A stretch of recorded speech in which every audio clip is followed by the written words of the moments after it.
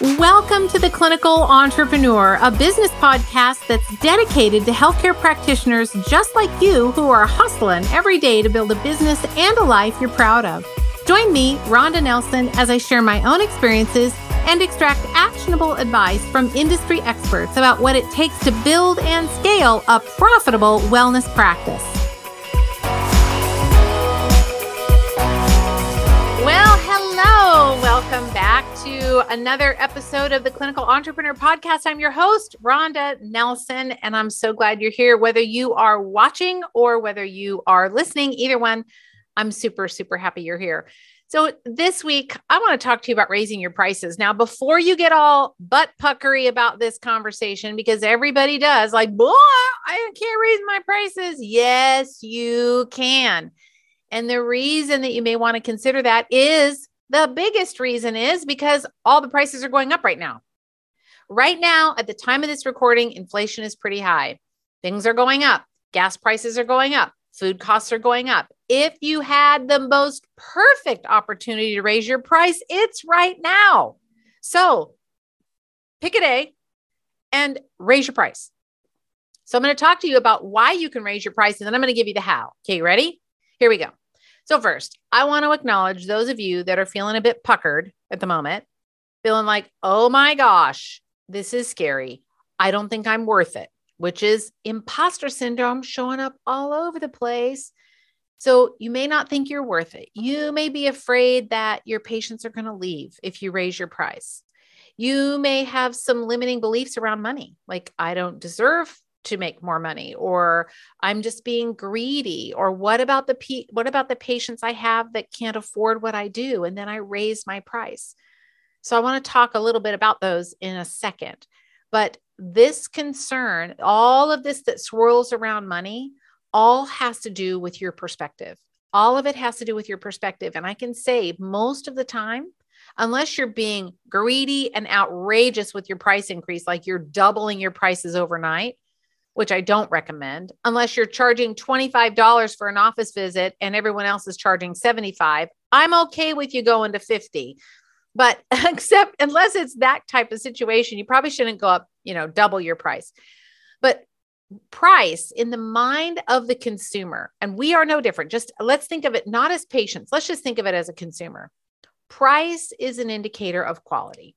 So if I'm car shopping, I can go look for maybe a Kia, a very low model Kia, stick shift, hand roll up windows, like nothing electronic, manual adjust mirrors. Like it has no features at all. 4-cylinder at the best. It's just an economical car that will get me from point A to point B. And then on the other end of the block, I've got the Mercedes brand, and the Mercedes has every kind of trick thing there ever could be, right? There's, power windows. You could just speak and say, roll down the windows, and the car, I don't know if it does that or not, but it's got every kind of trick, fancy thing on there ever. It rides nice. It's comfortable. But listen, at the end of the day, they both have 4 wheels. They both have a steering wheel.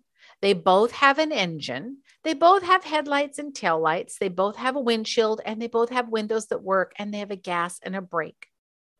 At the end of the day, they are the same thing. They're going to accomplish the same end. They're going to get me from point A to point B. That's what a car does. It just gets me from where I want to go, or I am, to where I want to go. And so does your service. It takes a patient from where they are to their intended or desired destination, which is better health and well-being, or they want less pain, or they want more flexibility and mobility, or they want to have better emotional, psychological health, or they want to think better, whatever their outcome is. It's a car. So listen, I hate to break it to you, but your service, what you do with your hands and your brain, is just a frame, 4 wheels, a steering wheel, headlights, taillights, a gas, a brake, and some windows. That's it. It's what you do with all the rest of the details that makes the difference between the Kia and the Mercedes. There isn't anyone that would say, I don't want a Mercedes. I don't want to, maybe they don't want it because they don't want to have to pay the repairs. I don't know. But everybody would say, oh my gosh, if I had like a Mercedes convertible or Mercedes SUV, whatever your flavor of the month is, compared to a Kia with no features, you're always going to find people that are going to say, yes, I want that. When you price your services like a Kia, and I'm not bagging on Kia. Kia makes a great car. I'm just using it as a comparison. If you price yourself like a Kia, people are going to assume that it has manual roll-up windows and, a stick shift and not so great of a car. But when your prices are a little bit on that higher end, there is automatically an association, a perception that there is greater value, that the quality is better, that the benefit is better, the status is better. All those things are better by perception. Now, I'm not saying to raise your prices because you want to give somebody a false illusion. Listen, if you're really bad at what you do, which I don't think you are, you wouldn't be listening. But remember that you got to be good at what you do. So don't be thinking you're going to charge premium prices if you've only been doing functional wellness for 6 months. You probably need a little bit more skin in the game than that. But if you know that you're good at what you do, whatever your skill is, whatever your discipline is, if you know you're good at it and you're busy, your practice is busy, raise your prices. And on the flip side, if you know that you're good at it and you've been charging very little and you can't seem to keep patients, I'll bet you part of that is because you don't raise your price. The guy down the street is $65 for an adjustment and you're only charging $35. I don't even have to say anything. You know exactly. As soon as I said those words, you heard the difference, didn't you? You heard it. Like, oh, only $35 must not be a very good adjustment. It's just how our brains work. It's just how we work. So now let's talk about this as it comes to patients and patients leaving. This is the number one complaint or excuse that I get when I'm coaching with practitioners. And they'll say, well, I'm afraid of people leaving. And I go, and listen, if you're providing great service and you're giving them a good outcome and you raise your adjustment or your massage price or your office visit, whatever it is, if you raise it by $15, first of all, right now, everybody expects things to go up. So we might as well do it now. Number one. Number two, when you raise it, if you're giving them a great service, you have to remember that they make the discretionary choice how they spend their money. If they say, oh, I could afford 55, but I can't afford 70. Okay. But you know what happens? They'll go down the road to the $45 or the $35 person. And then that won't work out well because they don't do wellness the same and they shoving supplements down, whatever the difference is, and they'll come back. It happens. I've seen it happen so many times. It's predictable. So I typically find when you raise your price, you're going to have about 5 to 10% attrition of your super active patients. People who haven't been in a while, they're not even going to blink. But the super active ones, you're going to lose about 5%. 5%, that's it. If you serve 100 people, that's not very many. So you don't have to really worry about that too much. You're going to lose 5 people and they probably will be back. So don't let that bother you. You've got to be a business owner, friend. Your job is to run the business. I have said in previous podcasts that your business is like the vehicle and the service you provide is like the driver in the car. A business is just a vehicle. That's all. And here we are kind of talking about vehicles. It's the same concept. So if people don't like it and they leave, that's okay. They'll probably come back. The second excuse that I hear is, well, I just don't think it, I'm trying to serve and, I just really want to help people and I don't want to be greedy. And my response is, okay, so do you think a lawyer is greedy because he's helping someone like stay out of jail for a crime they didn't commit? Do you think that? Do you think the accountant is being greedy because he's trying to keep your taxes and keep you from getting dinged by the IRS? Do you ever say, oh, my accountant's so greedy? No. Do you ever think the grocery store is greedy, the little corner grocery store, because their prices are 15% higher because they're giving you a convenience? You don't think that either. You're grateful for the service. You're grateful that that little corner grocery store is there, so you don't have to drive another 3 miles to the bigger grocery store.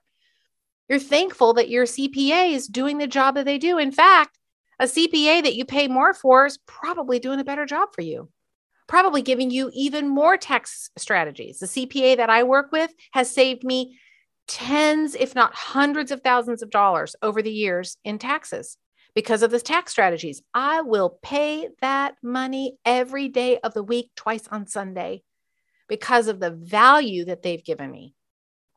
So it's all about perceived value.